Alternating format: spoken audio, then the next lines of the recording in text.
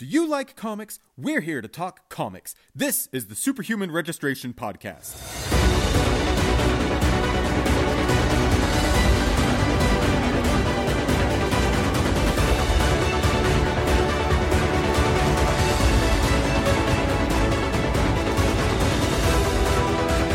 Final Fantasy music and Joe Hisaishi, because I watched Totoro with Charlie yesterday. Oh, man. How did that go? Oh, that went really well. That movie has some parts in it that are a little more intense than I remember. Mm-hmm. As every movie does. We watched Muppet Christmas Carol with Charlie. Freaked him out. We watched Totoro with Charlie. Totoro's actually kind of scary for a large part of the movie. Totoro? Yeah, because he's got this big loud growl like a monster. That's true. And he's got a big mouth, and it looks like he's going to eat this kid. But Charlie seemed to like it. He keeps asking to watch the Totoro movie again, so, that's something. Oh, excellent. Anyway, between those, Final Fantasy music, Joe Hisaishi, there's a lot of good orchestral music from niche properties from Japan. I don't know if Ghibli is necessarily considered niche, but okay. Or Final Fantasy. That's a little indie darling, a little hit that we just can't get enough of. Maybe you've heard of it. Ridiculous. Well, speaking of niche indie darlings, let's talk about Marvel Comics. Oh man, they started making comics for the movies? I know, it's pretty weird, huh? Spider-Man. I always thought Spider-Man could do with a good comic book. Yeah, I mean, Evan knows he's got plenty of bad ones. This is the Superhuman Registration Podcast. We're here to talk about the comics that we read, primarily through Marvel Unlimited, because I am too cheap to buy comics anymore. John, Aldo, how are you guys doing? How are your holidays? Well, they went well. Good diplomatic answer. I was waiting for Aldo to say something funny I could riff off of, because mostly I was like, they're over. Yeah.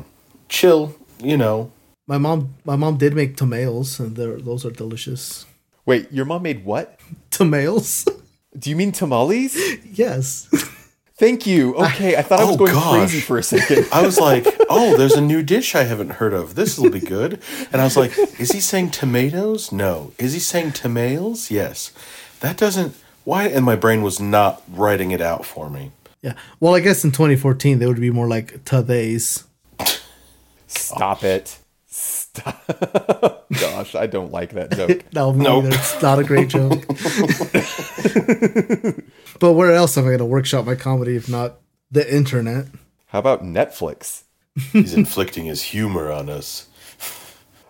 Anyway, so this is the Superhuman Registration Podcast. We're here to talk about a couple of single-issue stories that we found on the Marvel Unlimited app that we wanted to read because we wanted some light reading for the, post-Christmas period.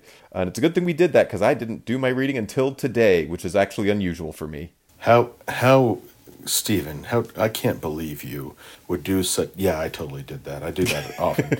I read mine yesterday as I was recovering from going to sleep entirely way too late and woke up at 3 p.m. Oh, man, that sounds nice. Except for the, needing to do that. But getting to do that sounds nice. Yeah. I went to sleep at 4 a.m. It was not great. That was a bad idea, hombre. Was it a fun New Year's though? Yeah. We played video games and stuff. We did Smash Brothers has a mode called Smashdown where every time you select a character it gets removed from the roster. So you have to keep playing until the roster is empty. Oh, interesting. Yeah, so we did that. That's about a 2-hour thing. That's an excellent idea for Smash Brothers. Mm-hmm. Yeah, it was really fun. We did that. So we had to stop about maybe half an hour before we were done for a little bit to actually, ring in the new year. And then after we made all our phone calls, we switched back to, beating each other up in Smash Brothers. Rad. Okay, so comics. Where do we want to start today? How about we start with... Why don't I go ahead and start with the Daredevil story? Okay. Yeah, I think chronologically works. Mm-hmm. It is the oldest. I guess there technically is an order to some of these things. Okay, so we read one shot, Daredevil number 191. This is from the original Daredevil series. I know that there have been a bunch of reboots, but I don't think any Daredevil series has made it to issue 191 since the original series. This was kind of a follow-up to the Death of Elektra story. Daredevil sits in a hospital room with Bullseye, and he plays a game of Russian roulette with him. And while he's doing that, he recounts the story of a man who appeared to be getting blackmailed. Matt Murdock went to help him out. Daredevil also does some investigation. The man's son is really obsessed with Daredevil and kind of follows Daredevil to the as he's doing his investigation. Daredevil comes across the man who is also apparently a bit corrupt. He's like blackmailing folks, and he's pulled a gun. And anyway, it's all kind of a messy business. So Daredevil gets in a fight, beats the man up in front of his son, and his son winds up taking a gun to school and shooting a kid. And so Daredevil is doing this game of Russian roulette to kind of like, I don't know, purge his soul or something. He also tells Bullseye a story about his dad, and this time that his dad beat him when he got in a fight at school, and trying to dissuade him to be violent. And the whole thing ends with this game of Russian roulette comes to an end. The final chamber is loaded and pointed at Bullseye. Daredevil pulls the trigger, and the punchline, his gun has no bullets, which is a metaphor for how he feels about his approach to justice, I guess. Anyway, so this is Daredevil kind of taking his vengeance on Bullseye after the Death of Elektra. Story was written by Frank Miller, who also did the pencils. Inks by Terry Austin. Colors by Lynn Varley. Letters by Joe Rosen. This I found... I've heard of this story several times over the years, but I was specifically looking for a collection of best Marvel Comics single issue stories, and this one popped up. What did you all think? I felt bad not Daredevil. I felt bad for Bullseye, because that dude is just kind of a vegetable apparently in this whole thing. He didn't do anything directly connected to this, and he's just being threatened with Russian roulette by his arch nemesis, unable to do anything about it. I don't know, it just kind of felt a little like, I get thematically like the whole point of that. It did feel a little messed up, like he was just a victim to somebody else's therapy session. Well, it is Bullseye though. I don't feel right calling Bullseye a victim here. I mean, listen, Bullseye deserves a beatdown when he's done something, but he was just sitting there comatose for, 40-something pages. I don't know. Felt a little victimized here. He killed Elektra 10 issues previous. Yeah. Yeah, and look where that got him. He's... Just saying. Out of all the times he deserved this probably wasn't it. I wonder, because it's all put into dialogue boxes... Or not dialogue boxes, but like narration. I don't know why he didn't have speech bubbles. Captions. Because would he have told Bullseye like about his dad and who he is and all this kind of stuff, like that? No, I think the implication is that this is sort of his internal monologue while he's just sitting in the hospital room playing Russian roulette with Bullseye, right? Well, that seems like, quicker than inflicting an entire backstory and stuff on him, Bullseye just comes in, Daredevil just sits down, plays Russian roulette, looks really troubled and leaves. Like, that's odd, but, The implication here is that Matt Murdock's kind of a jerk. Yeah. Well, we know Matt Murdock, especially when written by Frank Miller, is kind of a jerk. Yeah, that's fair. Yeah, this was written by Frank Miller, huh? Yeah. I still, enjoyed it. I think he could have used this to reflect on Elektra, his relationship with Elektra, and how that relates to his feelings about justice, with her being on the wrong side of the law most of the time, and him, on fighting for the law. Maybe rather than bringing in this story about Chucky, I don't know. I still liked it. I thought the art was clean. I thought it was well done. Yeah. I love that, Frank Miller run on Daredevil, so this is more of that, then sign me up. Yeah. Yeah, I've got mixed feelings about Frank Miller as a creator. When he is good, he is really good, and often he is not as good as I would like him to be. And I'm not sure that I like this story as much as its reputation would warrant. In part because I don't necessarily love the school shooting thing, the kid taking a gun to school and shooting his classmates. I'm not sure that that is something that is really earned as an outcome. Like, it's obvious the kid is having like a tough time at home. His dad is kind of sleazy. He's on the take himself, you know, and it's implied, if not outright stated, that the man also is somewhat abusive to his kid. I don't remember right now if we actually see him actually hit his kid at any point, but it's kind of implied that that happens. I think part of it, and I don't know, maybe the one getting a weird reading off of this, it also seems like the kid might also be a little bit on the spectrum, and that's part of the dad's frustration, is that the kid doesn't listen to him like he expects him to.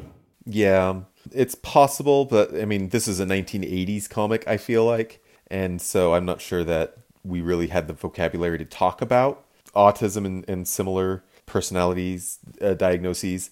We see that today, and it looks like it, but that might not have been an if they were going for that, it would not have been a nuanced approach. You know, like right, which was maybe my concern with this, is that it is not really handling the topic, and maybe we're more sensitive to the topic of school shootings now than they were at the time. It's not handling that topic with a lot of nuance. It's like, oh, this kid has a rough home life, and then he has one bad day, and that turns him into a school shooter? And Daredevil gets to feel bad about that because it's Daredevil's fault? I don't know. It's a little more self-pitying than I would really like to see. Well, that is kind of Daredevil's bag, is taking, you know, those things on himself and dealing with that guilt, you know, whatever happens. I mean, fair. That good old Catholic guilt. Yeah. Yeah. And like with Spider-Man, there's a little bit of, you know, this is my fault, but it also kind of is his fault. With Daredevil assuming responsibility for something that isn't really his responsibility, that actually does feel right when you put it like that. I also think that, John, your point is kind of well taken, that I wish this had more to do with Elektra. I feel like this particular internal monologue was maybe not the 100% right approach for this story. Yeah, I mean, why is he there, you know, playing Russian roulette with Bullseye, if not as some sort of revenge, you know? That just seems like he could have said, you know, this is what you took from me, and talk about his you know, past with Elektra or something.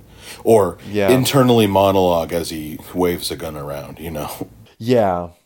Yeah, I can see why people like this. I don't know that I agree. That's about the best way I can put it. Yeah, I think it's one of those stories that probably was more influential in its time, that now we've had other stories kind of do a similar thing to this more effectively.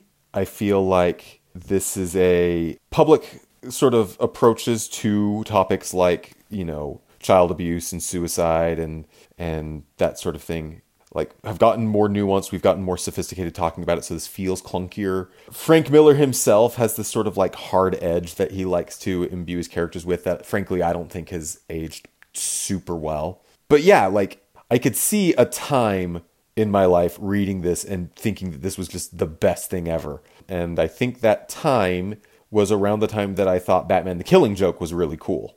An opinion which I no longer hold. Yeah, I mean, I know we're talking about Daredevil, Marvel Comics and stuff like that, but seeing as it's Frank Miller, that's The Dark Knight Returns, like, I don't know, the first time I read it, I was like, oh, now I see what everyone's talking about, but there are some things in there where I'm like, nah, you know, that could have been... Yeah.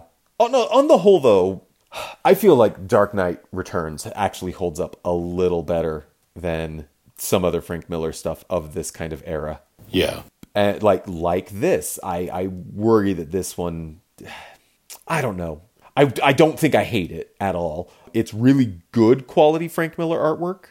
His work can get really scratchy, really self-indulgent, and rough in a way that I think is kind of ugly. That's not what's happening here. I think the colors do a lot to help. I think the setup is actually really compelling. The whole Daredevil playing Russian roulette with Bullseye thing feels really good. And it feels like the conclusion that he comes to, his whole tension, this whole dialogue he's having with himself is, you know, I'm trying to fight for justice both as Daredevil and as Matt Murdock. and it doesn't feel like either side is doing the job very well. It's kind of like this gun that I have that doesn't actually have any bullets in it. You know, like, I think the metaphor works.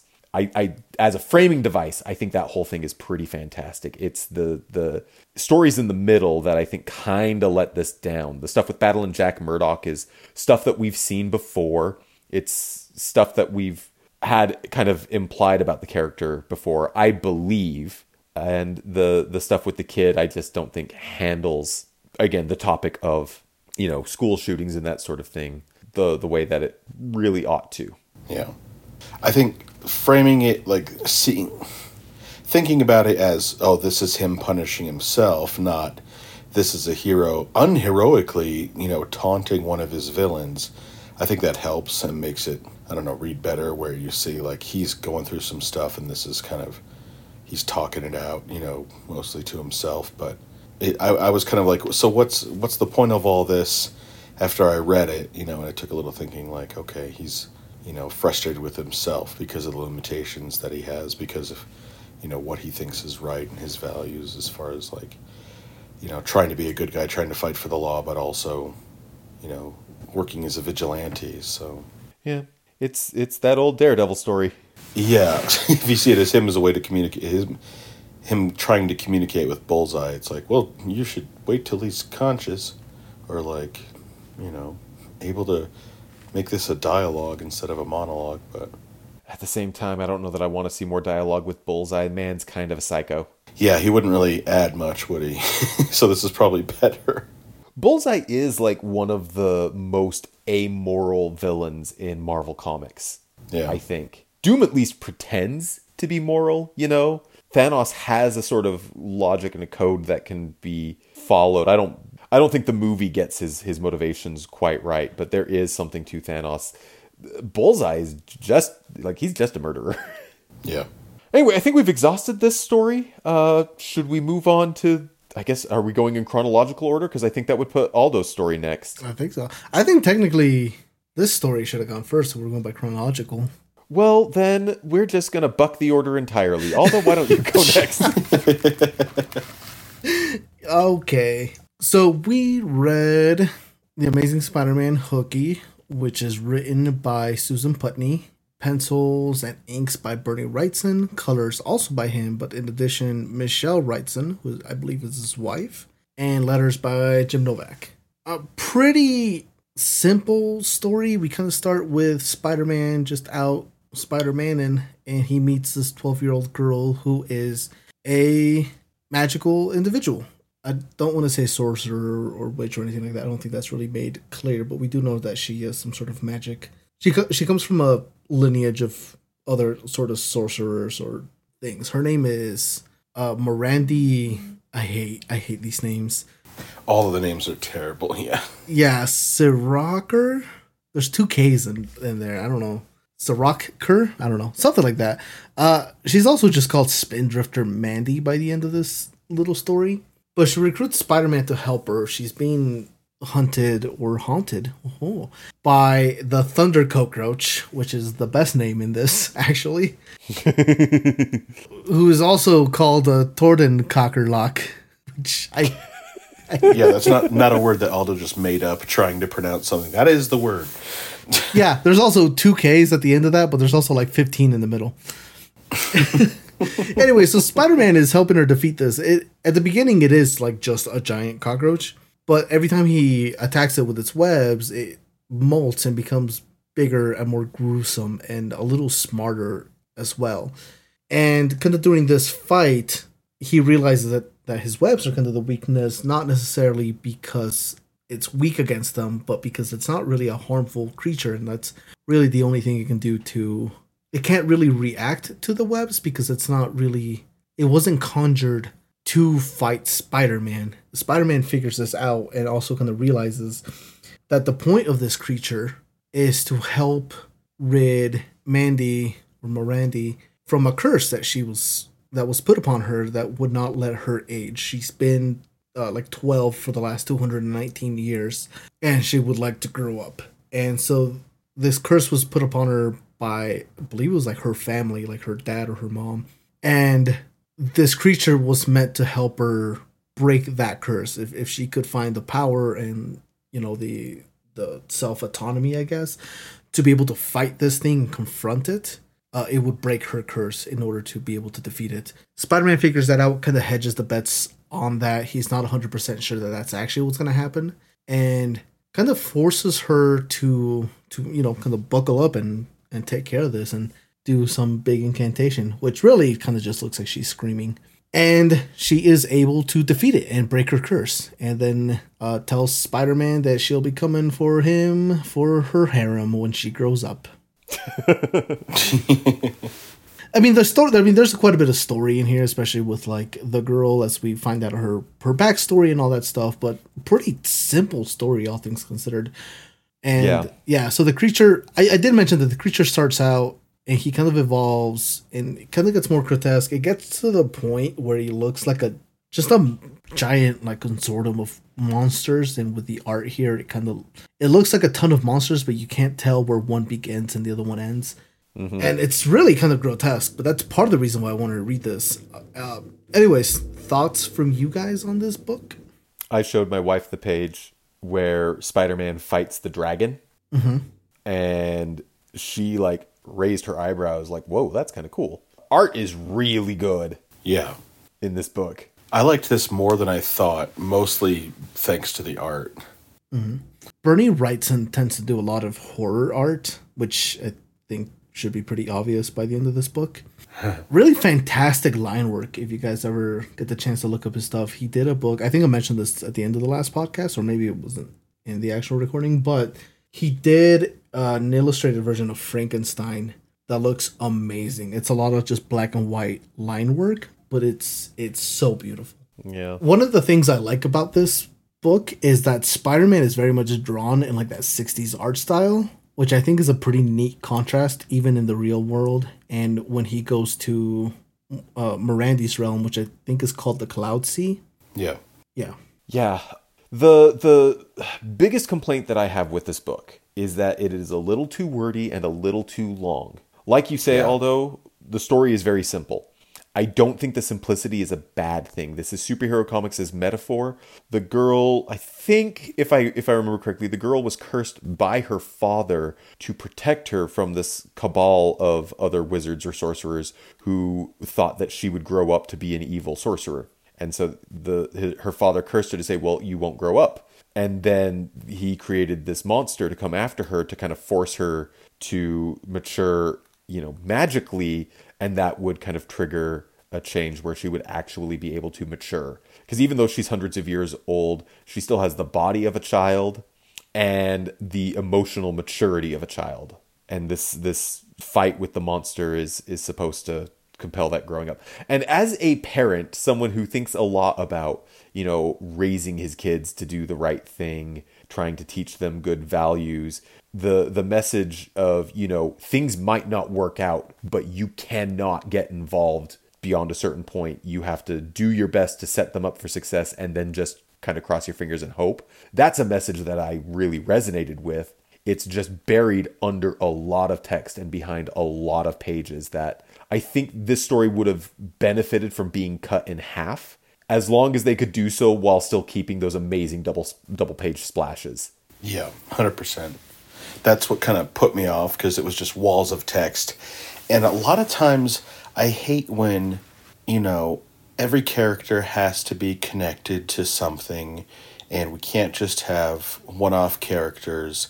And then I get one like this and I'm like, man, I wish she had some connection to an existing group from someone, like maybe she was an Asgardian orphan or something, or maybe she's connected to some foe of Doctor Strange, because I had a hard time latching onto. I was like, so it's just you and your poncho and your big pirate ship in this whole atmosphere, like your own little world here. That's all it is, and there's nothing else for us to hang our hat on. It's just you and Spider-Man on your pirate boat fighting a cockroach.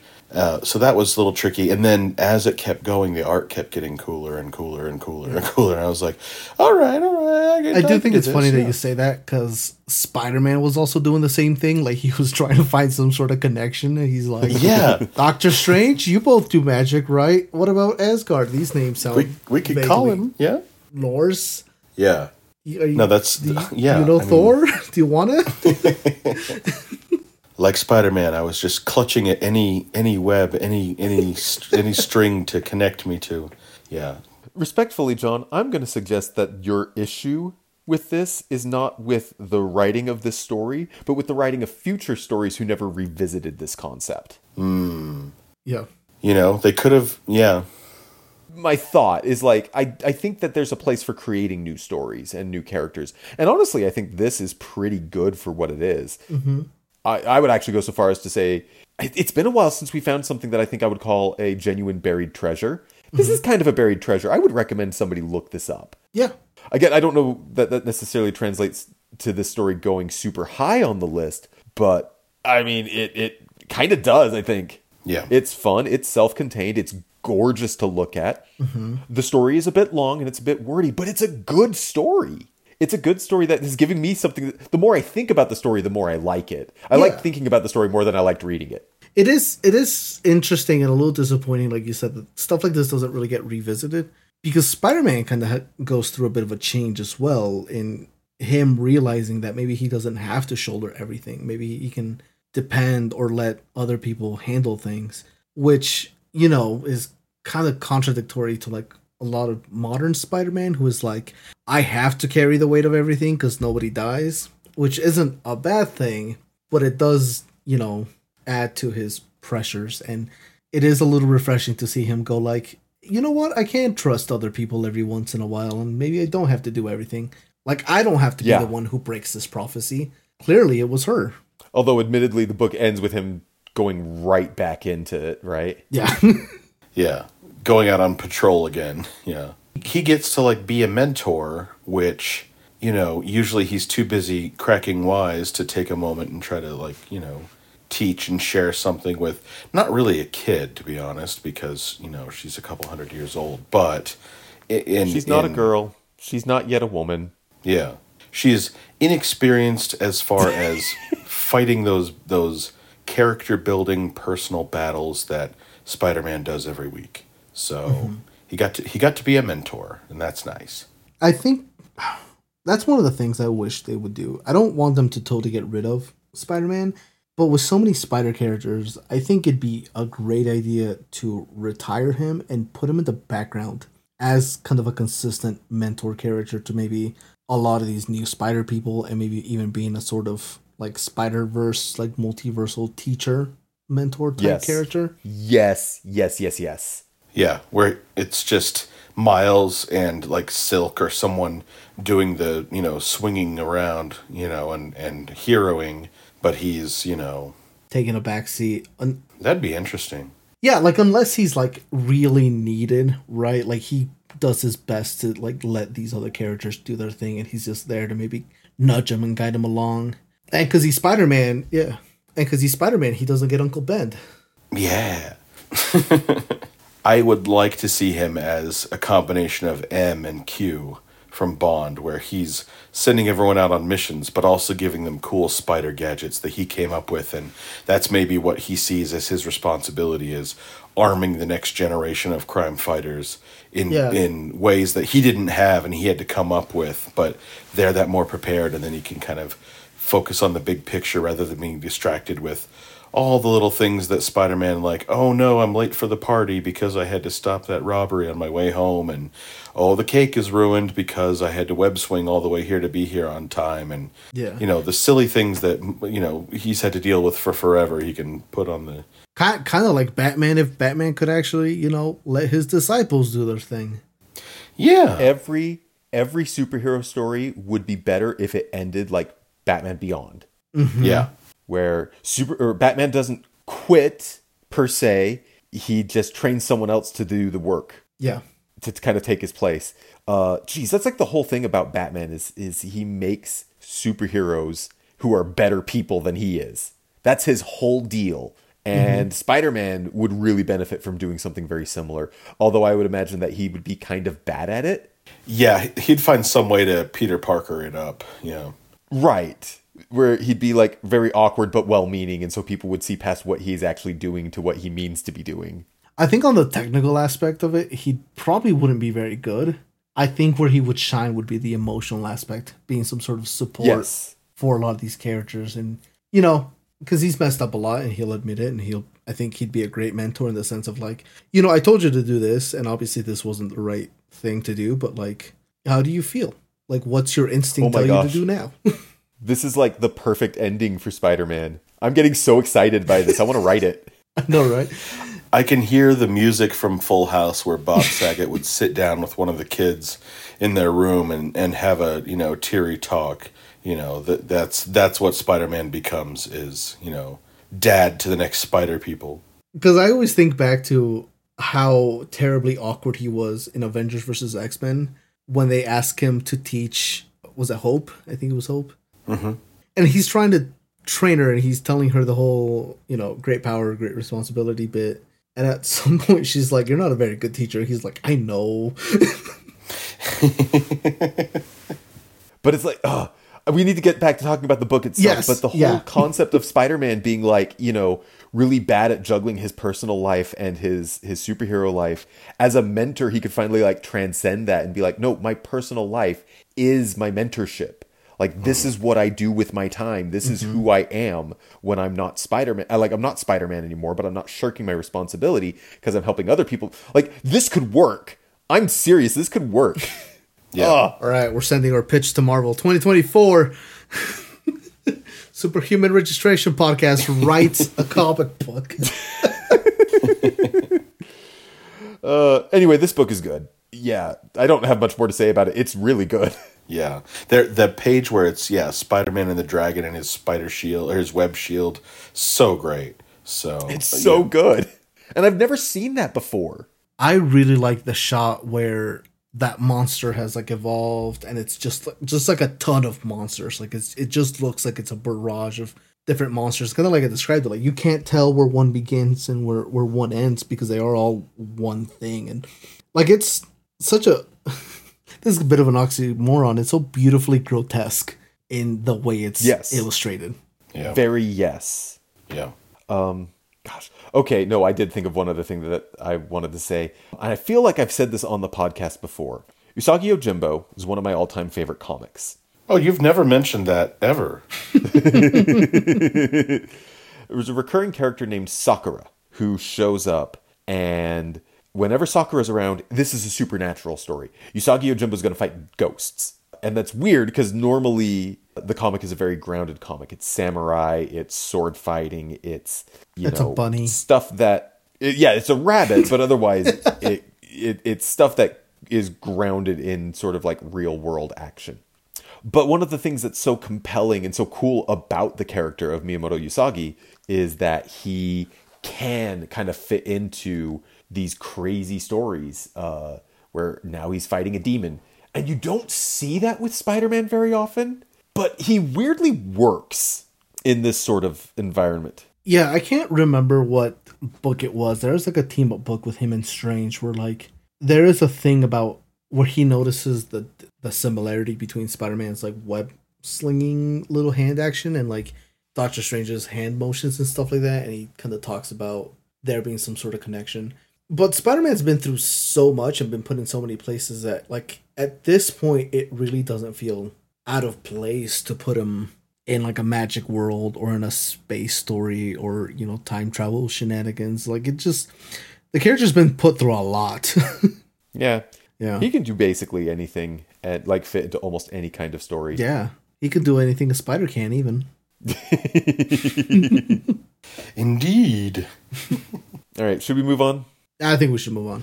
That means it's time for Cloak and Dagger, which I feel like talking about it's like, oh, it's Cloak and Dagger. We need to whisper about it because it's secretive. But no, it's just a pun on their powers, I guess. So we read Cloak and Dagger in The Broken Church, which is a single issue from 2010. This comes out after the Dark Reign, where Norman Osborn has taken over the Avengers, and Cloak and Dagger were fooled into joining his team. Written by Stuart Moore, Mark Brooks did the pencils, Walden Wong did the inks, Emily Warren did the colors, and Dave Sharp did the letters.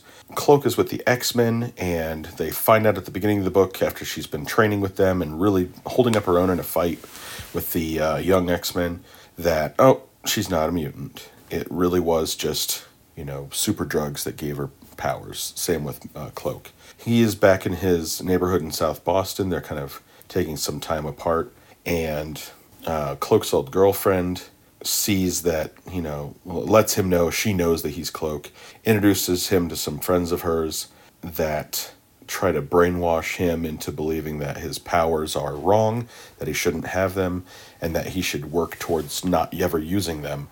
Cloak comes immediately to rescue him once she, figures out, like, I haven't heard from him in a couple days, something's wrong. She finds him, the X-Men follow her, and they make short work of these guys. And we see that Tyrone, Cloak's girlfriend, Tia, she also had powers of some kind that's not quite sure. She's a teleporter, but she's maybe unstuck in time and has some sort of traveling powers. She has done this brainwashing this process before, so we end with Cloak and Dagger reconciling in this old rundown church in Boston that they met in and shared moments in, and kind of helped each other by the way their powers work, where Cloak absorbs some of Dagger's light force so that he doesn't grow too dark and she doesn't, overload with her power. But this comic ends with Tia being brainwashed again and those two reconciling and kind of resetting everything back to square one with Cloak and Dagger as kind of just a duo team on their own, not X-Men, not Avengers, not anything, but just two superheroes just trying to help, people on that level and on kind of a smaller scale team or partnership. I thought it was pretty good. It wasn't much. It was kind of very clearly like resetting the table, like kind of getting us back to a status quo, I think, with them. What did you guys think? I'm real uncomfortable with the whole, I'm going to give you my light because it heals you. Yeah, give me all that light, girl. Yeah? Not super uncomfortable, but it is a little... Okay, I'm super uncomfortable. At the least, codependent, and at the worst, or at the most... Yeah. Does it help to know that they switched powers at one point? Not really. No? Not really. Frankly, like, that might be the thing that keeps me from ever being a Cloak and Dagger fan. I've wanted to like these characters, but every time I read one of their stories, there's always this bit about, I need her light. No, he needs to eat my light. You don't understand. Ew. It feels like simultaneously like a sexual thing, but also like a drug thing. Like, I don't... Yes. Yes, it feels exactly like that, and that's bad. Like, because I don't think it's intended to be. That's the problem. It just feels accidental. It feels like they can't work their way out of that. They're just like that. Well, this is what we're stuck with. It's it's a shame because like it's an interesting dynamic where like they if you took that out of it, or if it was some other kind of way where the power is exchanged or whatever, it's interesting to have two heroes that rely on each other, and even when they have like little tiffs like they're having in this book, they still have to stick together for both of them to succeed and protect each other. It is a shame the way that it comes across, and there is like always romantic tension between them, and I think they are really a couple if it comes down to it. It always, even well-intentioned, it sounds like, when someone several generations older than you accidentally uses slang that has a gross connotation and they have no idea they're doing it. A little bit like that. Yeah, that's Cap for real.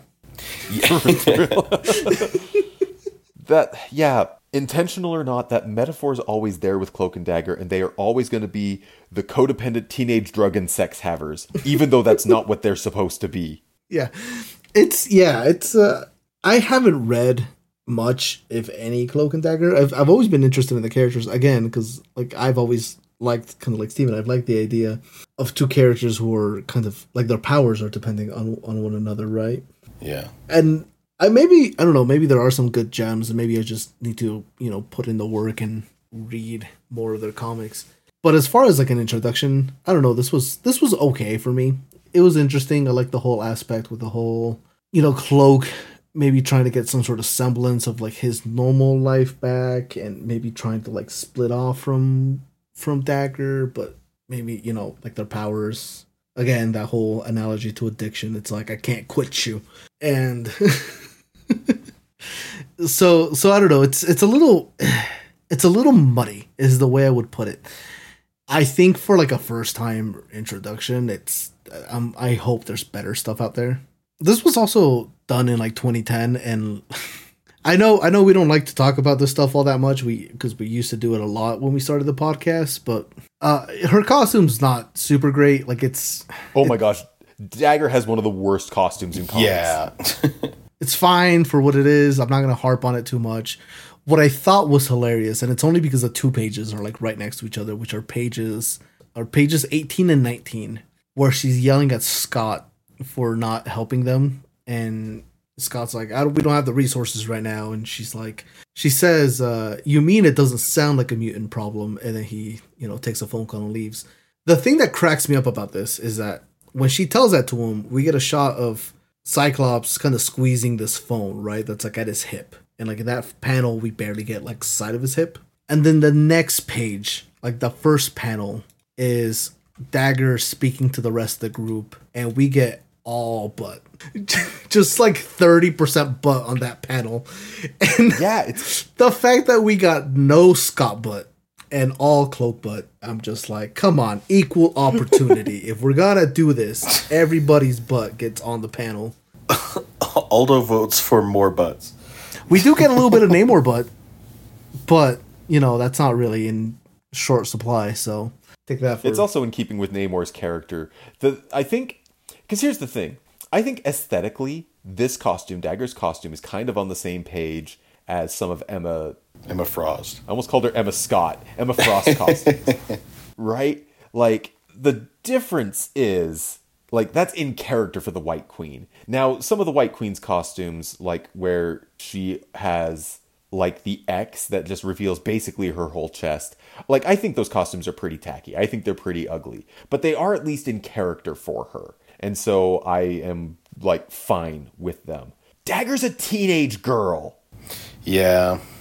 Even when they, like, have them, kind of mentor the runaways, they're still supposed to be like kids themselves, Yeah. The way that they're used in like Civil War is they're kind of, the next generation, the young kids, the ones we have to tell, like, okay, Cloak, I'm going to need you to really get all of us here and bring us to Times Square for our final showdown. It maybe it would help if like they had a Cloak and Dagger are grown-ups now, and let's make them less creepy. I don't know how you make them less creepy, because the on the surface metaphor of their powers is toxic. It's a toxic relationship. Even if they are happy, there's codependency, there's this neediness, and it's not. I feel like there is a really good out of continuity story with Cloak and Dagger that ends very tragically for both of them. And otherwise, I don't know what else you can do with the characters. I genuinely don't. Yeah, it feels like there is the potential for something great, but it's held back. Yeah. There's that, and that's maybe it. Unlike her costume. Her costume, which has no restraint. The cards aren't even that good in Marvel Snap. I'm sorry. Cloak's power is fine, but hers is like very It's contingent fine. on. I could justify this if they were tournament viable, but they're not. They're not. There's too much randomness in the move decks for Cloak and Dagger to be useful. Well, hey, listen, I thought I was, bringing us something new and fresh, and I was like, this is a staple of the Marvel Universe, and I read through it, and I was like, yep, drugs and sex, okay, great. This'll, mm-hmm. I mean, to be fair, I can't really say that it's a staple or not. This is the first, like, real Cloak and Dagger story I've read. I've read a couple, and this is kind of what they're like. The first Spider-Man that I read featured Cloak and Dagger, and that was when I was a kid, so, like, in my mind, it's like, yep, they're part of it, they're important, but it was really just, they were, like, less than 10 years old, I think, and so they were like, we'll throw them in the back of a Spectacular Spider-Man annual and, get some more eyes on them, I guess, but... Yeah. There are very regular attempts to make Cloak and Dagger work, and I want them to keep trying, because the characters, there's potential there. Like interracial couples are weirdly almost a cliche now, but I still think there's a lot of room for good positive portrayals of interracial couples. Yeah. And there is like something interesting to be done with like their differing backgrounds. Yes, and that's actually kind of where I was going to go. There is a really great opportunity here to highlight, some of the differences between the communities that they come from, and like use the comic as a way of maybe exploring how to bridge some of those gaps. Like, I think there's a lot of potential in these characters. I love how we have this story about Cloak and Dagger, and we're not really talking about the story, but we're talking about high concept, what we would do with these characters. But I think that's because at the end of the day, I'm glad we read it, because I don't think we have read any Cloak and Dagger for the podcast. Yeah, I don't think so. No, I don't think so. And so we definitely had a hole that we needed to plug there. Again, much like her suit. Oh, gosh. But yeah, like, keep trying. I don't think this is it. I do think it's a good thing to keep them separate from the X-Men. These two do not belong on the X-Men. Not just because they're not mutants, but because it doesn't really fit with, I think, what these characters are meant to do, meant to be. There is something interesting about the X-Men in this book that I wish would get explored a little bit more, which is like how they are heroes, right? Supposedly. But they focus so much on mutant stuff that like they ignore the rest of the stuff if it's not really part of their agenda, which is a fair criticism, I think, for a team of like 200 plus superheroes. There are dangerous lines that you have to walk when you do that, because I think that can get into some pretty sketchy territory, especially considering how often X-Men are used as metaphors for, underprivileged groups. Yes. It's like, you don't care enough about the well-being of white people. How dare you, right? Yeah, but I don't know, I feel like nowadays it's harder now to keep that going when like 3, 4, maybe 5 of your major leaders are all white people. So I don't know. Oh yeah. Like I get what they're an allegory for, and when it works really well, but also I don't know. It very frequently doesn't work. Yeah. But because that allegory is there, like, that is something that they touch on. We're really off topic now, but like Civil War, I remember there's a scene where I think Iron Man visits Emma Frost and tries to get her to join his side of the Registration Act conflict, and she's like, "Nah, we good. This is a human problem. Mutants are just going to sit out." Like, that's a thing. They do deal with that. Yeah. I'll keep looking for good examples of them where it's not creepy, but it might be baked in, but we'll see. I think it is baked in, but that doesn't mean you can't have something like, I don't know, break on through to the other side. A positive read or a generous read on this could be they bonded through trauma and are, helping each other to get by. But it's drugs and there's tension there, romantically, and so it's always going to be like, so it becomes codependent and creepy, which is a shame because it'd be nice if it was just, we stick together because we're all that we have, We ready to rank? Yeah, I'm interested to see where these are going to go. Yeah, me too. I always like the single issues, even if they're not always winners. But we did pretty good, I think, this time. So currently on our list, we have 266 stories. Very, very tippy top is Ms. Marvel, No Normal. Very, very bitty bottom is Spider-Man, The Evil That Men Do. Single issue stories tend to... Well, I think our number 2 is the Spider-Man origin story, Spider-Man number 1. Pretty darn good comic. What is our lowest ranked single issue? M&M Punisher at number 262. Cool. So that doesn't really help us narrow it down. Where do we want to rank this? What was it called? Was it called Roulette? Okay, where do we want to rank the Daredevil story, Roulette? Right out the gate, Death of Elektra, Last Hand, that's number 14. This is not nearly that good. Yeah. I'm going down the list and I keep seeing things that I'm like, no, a little lower, I liked it, particularly the art, I still think it goes under Secret Wars, which is 122, not quite halfway down the list, but I don't know. I think finding another one shot to compare it to might be more fair, but that's kind of where I'm starting to look. I don't know that it goes above Star Wars. I was going to say, I don't know that it goes below Secret Wars. Oh, well, do you want it higher? I think Secret Wars is where I kind of want it a little higher. Not much higher, but Secret Wars honestly isn't that good. It's interesting as sort of a historic artifact, and it has moments in it. But like, this is probably on par with, oh gosh, The Good Old Days. That's the story where She-Hulk defends Captain America at trial. Mm-hmm. Like, it's probably comparable to that. Good Old Days is definitely better. This just feels disjointed. Like, in this moment, he's bringing up this Chucky story. It's like, of all the people, Bullseye would not care about that. Bullseye would be like, 2 more targets. Like, he's not going to care about these innocents that Daredevil is torn up about, or like this guy who turns out to be a crook who's tried to, hire him as a lawyer. If you give me a range, I will just pick the lowest part of that range. I don't have strong feelings about this book, but I don't think it's as good as other people would try to make it out to seem. This feels very much like Reservoir Dogs is the best Tarantino movie because they cut a dude's ear off. It gives me that sort of vibe. This is the best Daredevil story. He plays Russian roulette with a comatose Bullseye. I do not at all disagree with that characterization. I think that is 100% accurate. Yeah, and like the thing is, Reservoir Dogs is a good movie. It's by no means the best Tarantino movie, but... And that's not even the best part of the movie. That part's kind of the messed up part of the movie. Yeah, exactly. Anyways, but yeah. It just gives me that vibe. Yeah. So what if we put it just under the Star Wars New Hope manga? I'm okay with that. Listen, I'd like to be a compromiser, like whichever founding father that was a compromiser.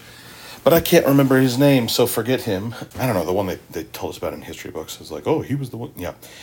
I would put it lower because I'm looking at Stay Angry, which was dumb but fun. And I would rather read that again. Same with like Squirrel Girl Volume 1 again. I would put this above like Vader to the Letter. Which one is that? That's the one shot where this guy is like telling Vader, like bossing Vader around, and Vader finds a loophole in his orders and kill. Like it was fun because Palpatine was trying to teach him to be the big dog in the room every time. Yeah, I would put this under that. I'd put this under this one that I don't even remember. Yeah. And now, is it because I saw Empire Strikes Back on the big screen for the first time this week? Maybe. Shut up. We're old, but we're not that old. No. There's an old theater that plays old prints, like old movies and stuff, and caught it this weekend. But nice. Anywho, I would love to go to one of those where they play the movie, but they have like an actual orchestra playing the music. I did that with Spider-Verse. Oh, and it was how awesome. Great is it? It was only like a 12-piece orchestra, but they also had a DJ, and they sounded great. And awesome. That movie, like, you think, I've seen this 100 times. Is this really going to add anything? Yes, 100% yes. Ironically, the live orchestra didn't add much to the experience of watching the musical La La Land. I think it's more telling of La La Land. Yeah. Though I did watch that this weekend too, and had equal parts. I love this. Boy, it's a real bummer, and I'm sad now. Like equally like, oh, this is great. And then I was hearing Steven's voice in my head like, they're not really singers. I'm like, yeah, but shut up. So like... No lie, first conversation I had with my wife was an argument over the relative merits of La La Land. I loved it. She hated it. Oh, that's too bad. Yeah, well, we still got married, so... I was going to say, I'm glad you worked it out enough to have children together. I'm happy you can accept to be wrong every once in a while. But Aldo, it's so good. Is it? I don't want to... It feels... I'm sorry. It just kind of feels like White People the Musical. I haven't watched it.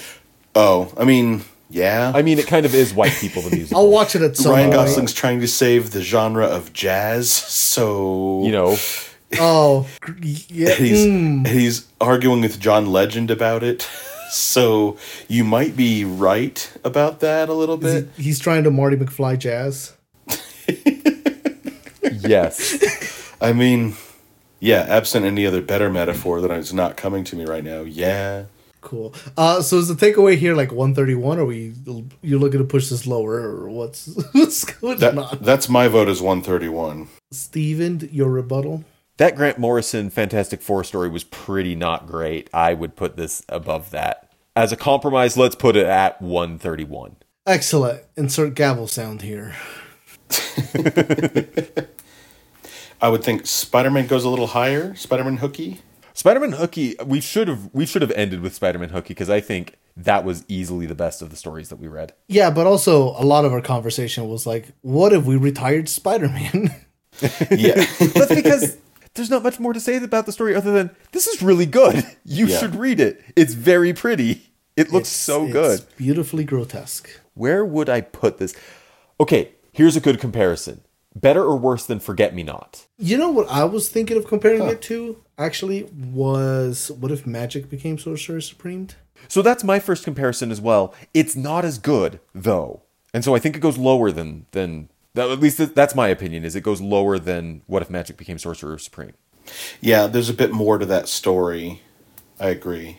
I would put it, I don't know. See, now I'm looking at The Boys Are Back, which is the first trade of Heroes for Hire, which is Sanford Green art on Power Man and Iron Fist. That was so good.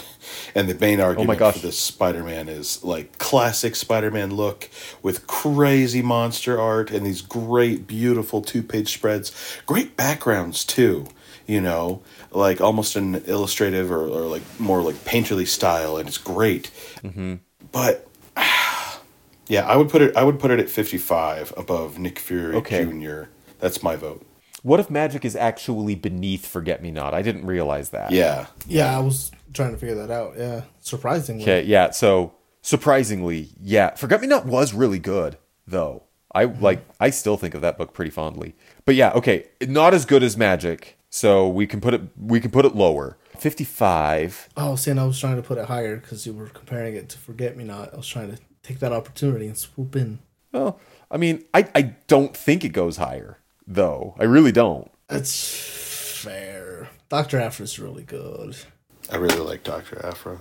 And that original script adaptation was pretty neat. Star Wars Legacy 1 through 7, I don't remember much of that. Better than you expected it to be. That was the story of Luke Skywalker's great-great-great-grandson who hated being a Jedi. Yeah. Oh, right. Yeah. I wouldn't want to put this below Escape to Terror because apart from the title, I don't remember much of Escape to Terror. It's John Byrne and Stan Lee. Isn't that a Silver Surfer? Yeah, it's a Silver Surfer book. Yep, that was the Silver Surfer kind of origin retelling. Yeah. I would put this above Junior, personally. Yeah, I agree. Another one that I think feels like a hidden gem, but that's because I haven't read any new comics.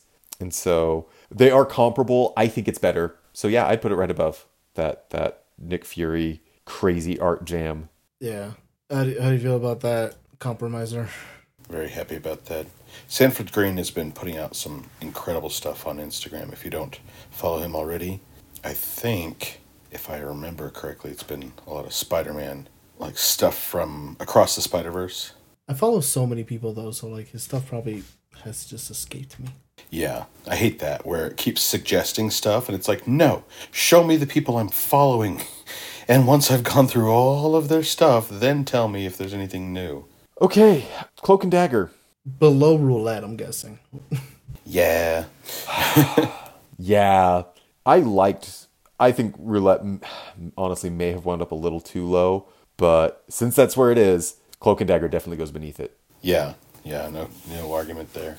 The art, as, male gazy as it is, but that's a lot of it is, Dagger's outfit, but it does have a bit and more camera positioning.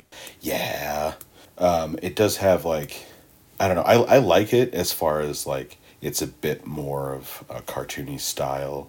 It felt a little, like, anime inspired. Yeah. Like in the colors and the lighting specifically. Yeah, but it wasn't off-putting, which sometimes that'll do that to me. It reminded me a lot of specifically like early Takeshi Miyazawa. which we've read a few. Although you can just cut me in going, oh, yes, of course. Because yeah. Okay, cool. Thanks, John. You idiot, John, you. I like Takeshi Miyazawa. I'm sure I did too at the time. At the top of my head, I can't recall. Well, hold on. He's Spider-Man loves Mary Jane Homecoming. Yes. Wait, the other one I was thinking of, was it Takeshi Miyazawa who did the art for Big Hero 6? No, I don't think so. Oh, that's who it reminded me of, whoever did that. Who did the art for Big Hero 6? No, That's what I'm trying to find. we cannot talk about the books that we actually came here to talk about. It was David Nakayama who did Big Hero 6. Ah, yes. Anyway, Cloak and Dagger. was Cloak and Dagger worse than Big Hero 6? No. Where is that? I don't even know. Big Hero 6 Big Hero is 6 is 253. really low. Oh, Number 253. wow. No, it's not. It's not worse than the Marvel Zombies books. The terrible line is Galacta, daughter of Galactus, I think. I thought it was Punisher. Either way, it's not bad. It's just It's not. Yeah. It's just not bad. I don't know. Maximum Carnage is low, but I can't remember if it's low because it was gross, but still well made. No, Maximum Carnage is bloated and unnecessary. Yeah.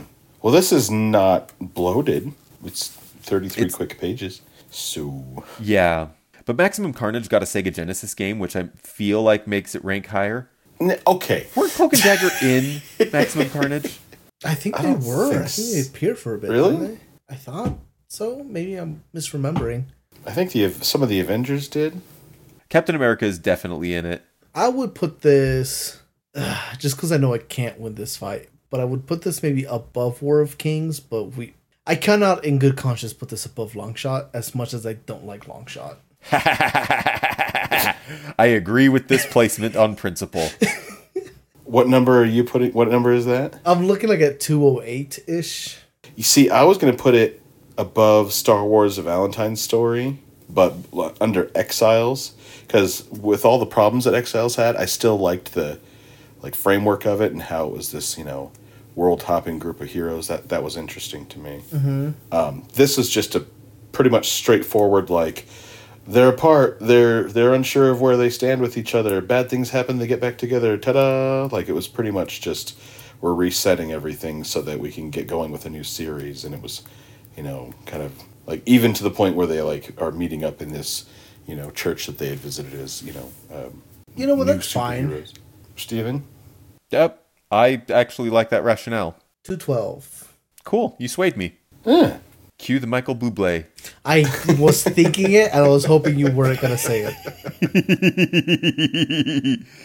Well, speaking of things that we were hoping weren't going to happen, next time we convene, we will be reading a couple of stories from the Ultimates universe of comics, which, I don't know. I think this all came up because I mentioned in the chat that, we haven't really read much Fantastic Four or Iron Man dedicated stories. And so we're going to read both of those from the Ultimates universe.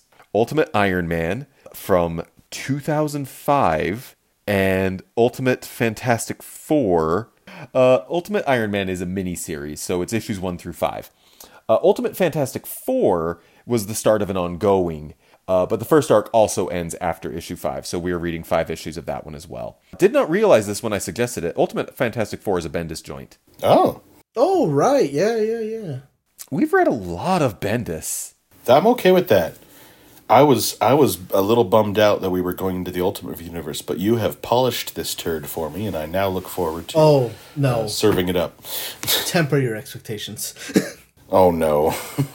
Bendis did write the Ultimate Spider-Man story where Wolverine body swapped with Spider-Man and tried to have sex with Mary Jane, who was a teenager. Also, the Ultimate Universe is remembered fondly, but kind of incorrectly. Yeah, and I'm just going to say, Fantastic Four and Iron Man were two of the titles that did not come out looking super great from the Ultimate Universe. Oh. Here's the thing.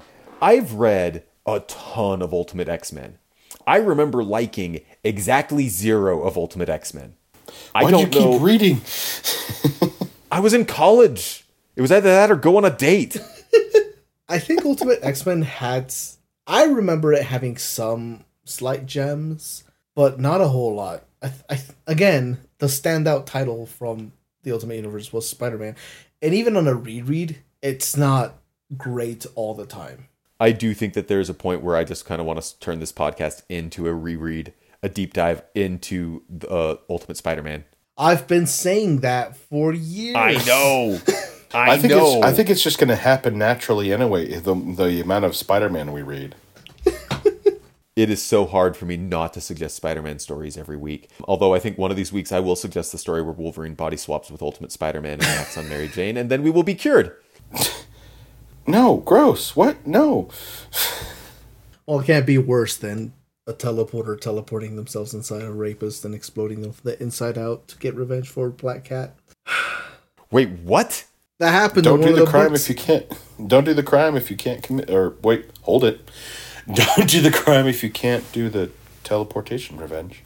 That's the evil that men do. The lowest. Is that how that book ended? Yeah. There was a teleporter? Yeah. Oh, gosh. Teleported inside his evil brother.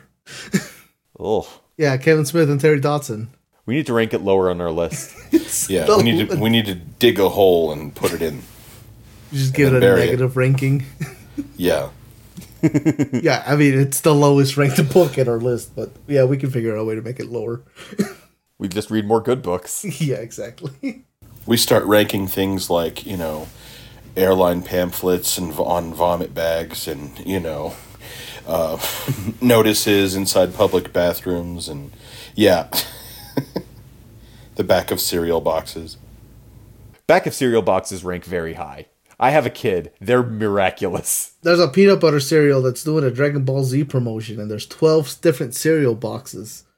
One for a different character, so guess who's going to be eating a lot of peanut butter cereal in the next couple of months?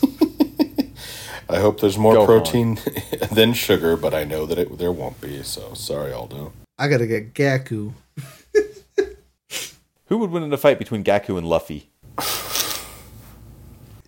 I hate it when I say it. I hate it even more when I hear somebody else call him Gaku.